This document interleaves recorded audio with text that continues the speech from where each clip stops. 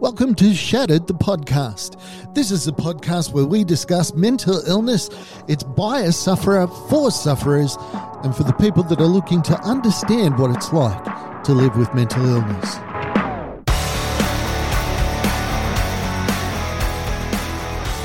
Welcome back to a very special series in the Shattered podcast world. We're doing a series on the issues that veterans face. And I'm very, very pleased to be able to introduce my father, Kevin Brosnan. Dad, how are you? Mate, I'm good, thank you. Thank you for inviting me for the interview. I thought I was going to call you Kevin. I just couldn't do it. So, Dad, you are a Vietnam veteran. You served in Phuoc Toi province. Yes. You were based out of Vung Tau because you were with which unit? The Australian Logistics Support Unit. We were an engineering unit. We were the Royal Australian Electrical Mechanical Engineers attached to an engineer corps. Now, you were there in a very hairy time. You were there during the Tet Offensive. We were. We listened every day to the American Armed Forces radio. You've probably heard of that through the Good Morning Vietnam. The Tet Offensive occupied all our listening time where we could. Yes, it was a time that I believe as the term goes, I grew up. Mm. Now, you didn't come back with any symptoms that you know of. You didn't get any Agent Orange. You didn't get any PTSD, as far as you're aware. No, I didn't.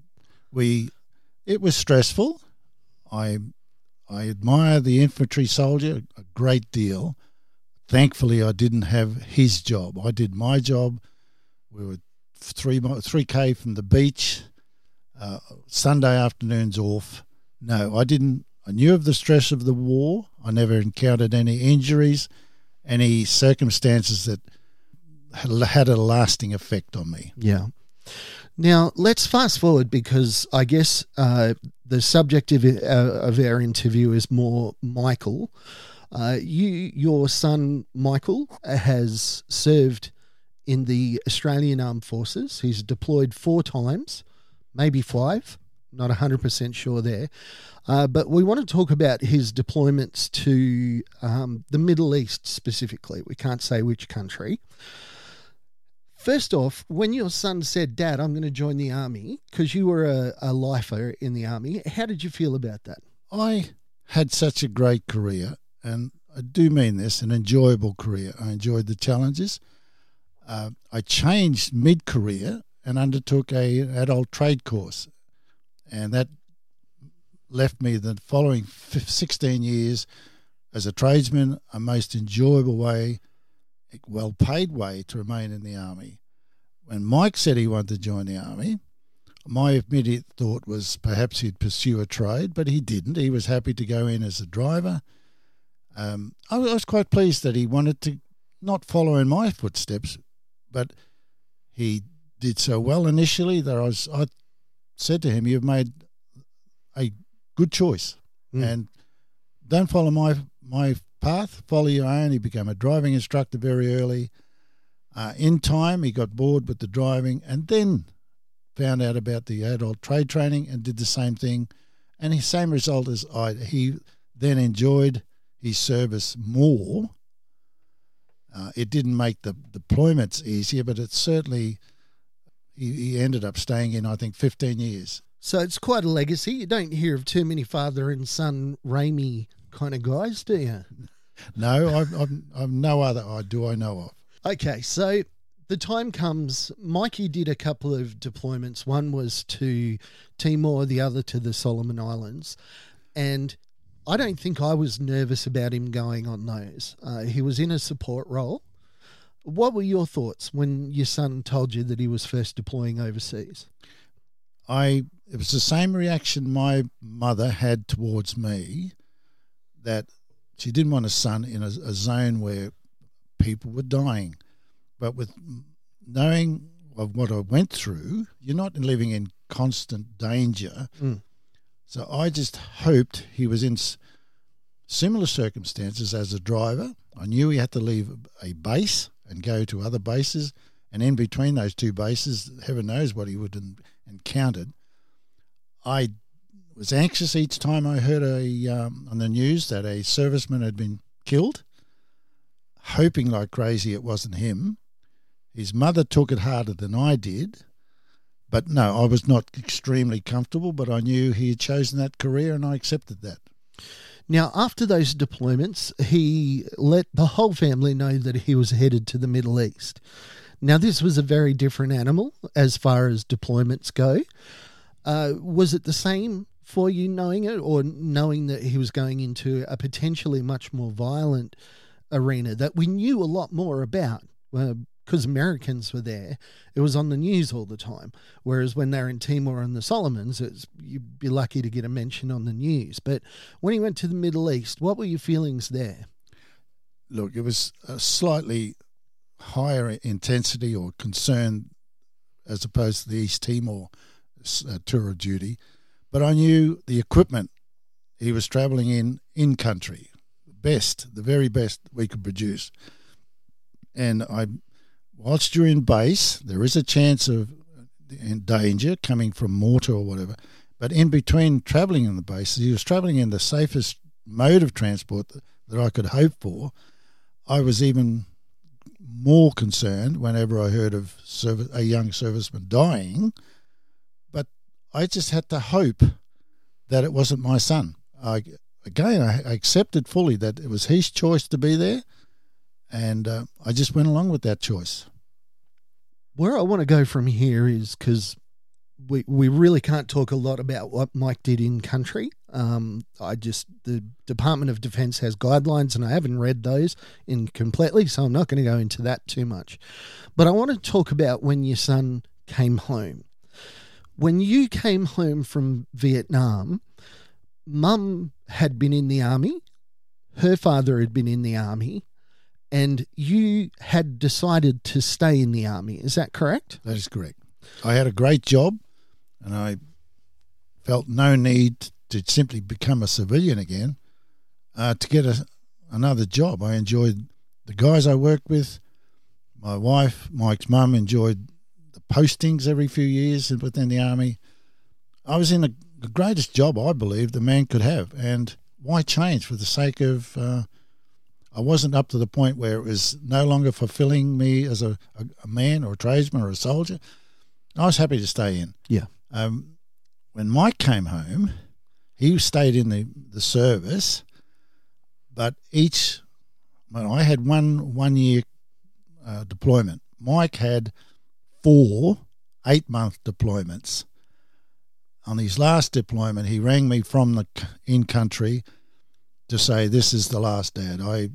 I miss my family more," and he was thinking of coming home and taking his discharge. Again, I agreed with that. He fulfilled his work. His work fulfilled him, but the point of being so separated from the family was getting to him. If I could return to when you got out of the military, when you came back from Vietnam, the famous stories. The servicemen were spat at the airports. Some of those stories obviously were exaggerated by the perception of the time. How did you feel as a returning veteran? I know that you were somewhat insulated because you were still part of the Army family, but how did you feel about your service when you came back from Vietnam? All my life, I remember watching old black and white film of returning battalions with ticker tape parades, and then our first of our battalions coming back from Vietnam, and much to everybody's horror, it was in South Australia, the woman protester ran up and threw red paint over the commanding officer. I was outraged at that. I thought the treatment, it was not our intention to simply suddenly say, "We're going to Vietnam, the government sent us," throw paint on the government buildings, but not on the servicemen. I came home, and the only thing I noticed, all I wanted to see was my fiancée. Didn't care who was at the airport, who wasn't. I did notice that they flew us in after hours and told immediately you get home, remove your uniform and don't wear it in public until you're coming back on leave. I thought, well, I wasn't ashamed of my uniform. I wasn't ashamed of my service in Vietnam. but I did as I was told. I did pick up on going to parties with my fiancée in the first few weeks after coming back, the talk on how we shouldn't be there, but I never felt ostracised. I never felt I had felt that had done nothing wrong. I had served my country. I was proud to serve my country. I just didn't tell anybody. Now, in later years, the Vietnam veterans have gotten the honour that they deserved.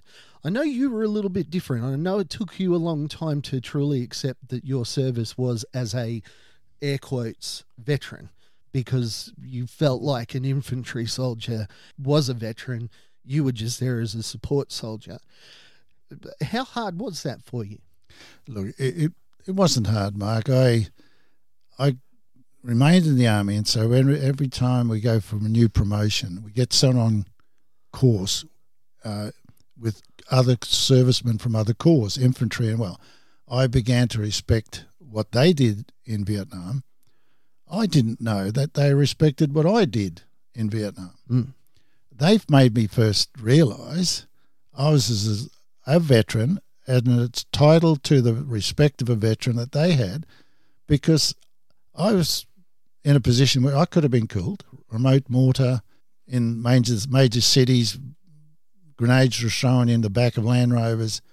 They said, Kev, you could have been killed in an instant. We were in danger every time we went out, but you said you were in danger from the unknown. I began to learn that, yes, I was a veteran. I didn't do their job, but I did my job, and I pride myself. I did my job very well. And I began to accept the fact that I was a veteran. I could never compare myself to tunnel rats or infantry, but only not compare, but to absolutely admire what they did. You know, I can't say they've earned the title of veteran, and I didn't. Well, I would have said that, but it took them to make me realise I'm a veteran. I did a job different to theirs, but they regard my time as earning me the title of veteran. Famously, the Returned Servicemen's League was not a very welcoming place for a Vietnam veteran. I don't want to go into the politics of all that. So when we talk about that, and we know now that the veterans at the RSL are basically Vietnam veterans, do you think the general perception of the young fellas that are coming through now, the young veterans, men and women, how do Vietnam veterans, in your experience, feel about those young people? As you say, it was true, Mark. We were introduced to the RSL in Newcastle. My mate's dad took us. He was so proud to introduce his son as a veteran and me as his mate. And the way we were treated, the father, who was a World War II veteran, I thought he was going to take somebody out. He was disgusted at the jokes and they were throwing at us. And I got angry, but I made up my mind, if they're going to be like that, well, they can keep their RSL. And later years, 10 so years down the line, I went to my first Anzac Day march. Not for me, but for the World War I veterans. There were only 6 left in Canberra. I felt ashamed then that I'd missed all those Anzac Days because of the attitude of the RSL, and I took it to heart. A few years after that, we had young men returning from Afghanistan and other places, and in America, a group of Vietnam veterans showed up at the airport. I was so impressed with that. To welcome back soldiers returning from the Middle East. Simply stand there at the gate and welcome them back. That so impressed me. I said, I didn't need that to happen with me, but that was my approach from then on. These young guys, not the ticker tape parade, but something is from a former veteran to say, well done. That's the attitude and that's when Vietnam veterans started taking over the positions of RSLs and accorded the young veterans that welcome back, mate. As a father and a Vietnam veteran, when your son first reached out to you, I know that he reached out to you when he was in country. He'd told you that he'd had enough. What was your feelings when you started to hear that PTSD might be in the equation? For a long time, I'd heard of veterans returning from World War I, World War II. I saw it in my own father-in-law hitting the drink a bit too much. We all drank. We all came back from the war, mild to heavy drinkers.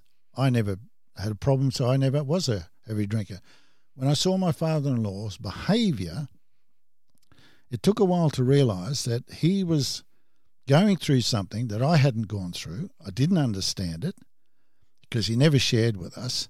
So when my own son came back and started displaying similar behaviour, I began to take notice, and I particularly called him more often just to talk to him. And I was fortunate because I had started talking to him on his last deployment. He called me from in country and telling me things that he'd never told me in the past, his feelings.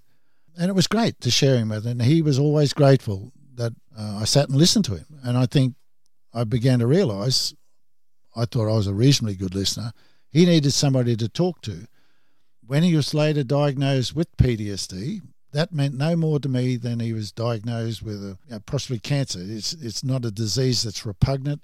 I felt terrible in that because I'd never suffered any circumstances in Vietnam that could have induced that condition. I felt inadequate, that I couldn't help him understand PTSD. I'd since joined a group of veterans sponsored by the Vietnam Vets Affairs with Heart Health Program. That's to get us older veterans fit so we don't claim so much on the Department of Veteran Affairs with medical expenses.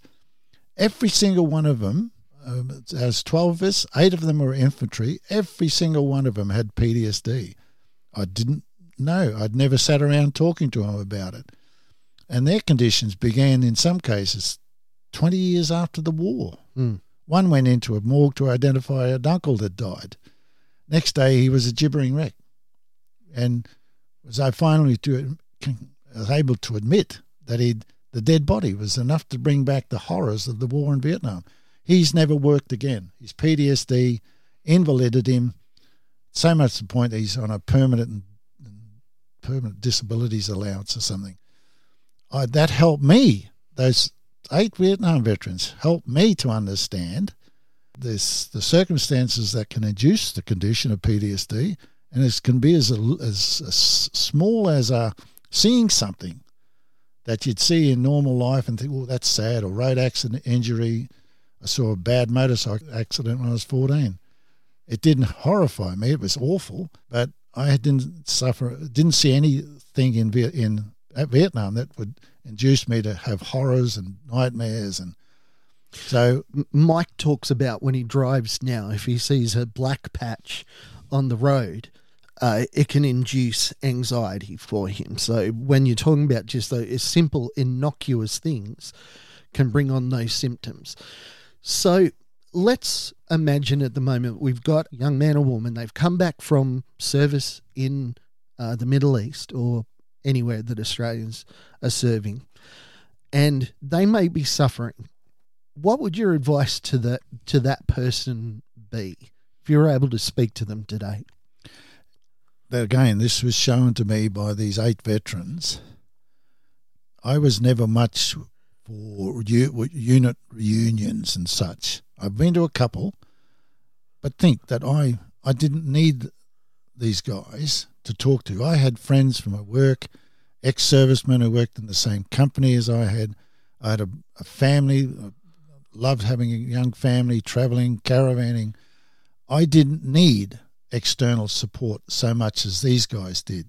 They got it through their associations, and eventually when they started going back to the RSL woke up and started helping them, and the DVA helped them. You can't do it on your own. None of you are that strong that you can handle the condition on your own. Case in point, Victoria Cross winner, Payne from Vietnam. I read his story twice. Brilliant. He went through it, bottom of the pit, got to the bottom of the pit. His support came in the form of his family and a few friends. And they led him through it. This was a long journey too, by the way, something like 20-something, 30 years. He came out of it. Now, he spends his whole time helping young veterans. What I'm trying to get at is he didn't do it on his own. I don't care if it's a union reunion, or you know some mates who have settled close to you, or even go to the RSL and sit and listen, have a coffee, try and meet other veterans your age. You cannot do it on your own. Mike has tended to think that he is better on his own. That's the one thing I disagree with. He's tried to go to a couple of sessions, but one, and I say this angrily, one stupid Vietnam veteran accused him of not being entitled to PTSD. You didn't do enough horrific infantry stuff to warrant it. I'm ashamed of that veteran. And he was a ex-warrant officer. We've learnt in the Australian Army to care for our subordinates, even after their discharge. Care for your men is everything. This fool scoffed my son's service, and I'm ashamed to say that man doesn't deserve the title of a Vietnam veteran. So Mike took that to heart, and he's never been back to an ex or a veteran's talk like that, self-help talk. He's done so much damage, and for that, I just hope he hears this one day and wakes up to himself. He needs support of others every step of the way, and he'll come out of it. I know he's a strong young man. He will come out of it, but he needs support to do that. It's interesting, isn't it, when we compare our experiences, because you just naturally, you compared yourself to the diggers that were tunnel rats and infantry patrolmen in Vietnam. I know that Mike does it the same. I know that I do it the same. If I'm in a place where people are talking about PTSD, obviously mine is not from military service, but you compare, you hear a story and you it's always worse. You might have been abused, but then there's a guy that was chronically abused. You might have been blown up in the jungle and there's a guy that lost 2 legs in the jungle. There's always something worse that we're able to negate our pain by. But what I want to ask you is, do you look at Mike particularly, a returned serviceman, when you look at his symptoms, do you think he is weak? Quite the opposite. He has come back with a severe injury. It's not a leg blown off, an arm blown off, or a bullet through the chest. But all the same, he's come back with an injury. How he's carried himself is strength. It's not weakness. And again, it was these wonderful men that I met through the DVA. They've carried on their lives, and some of their lives are really went off the rails. I think what strength that you guys have shown to get to this far in your lives and still be living, breathing, sane. This inner strength that you guys have got, and I just see that in my son. He's not weak. He was shy growing up. He's introverted like I was growing up, but he's excelled as a soldier. He's excelled as a man. He's excelled as a dad, as a husband. That's not weak. That's strength. I want to thank Warrant Officer Class 2 Kevin Brosnan, my father, for coming in and chatting so openly and honestly. Vietnam veterans, speaking to the young veterans out there, we support you, we pray for you, we care for you, and we wish nothing but good things for you. You are heroes. Thank you, Marcus. Thank you for listening to Shattered, the podcast. Special thanks to executive producer Torian Lau and also to the band Adelaide for allowing me to use their song. Check them out, Adelaide Music, into your search engine, and you'll find out all about them. I'll catch you next time on Shattered, the podcast.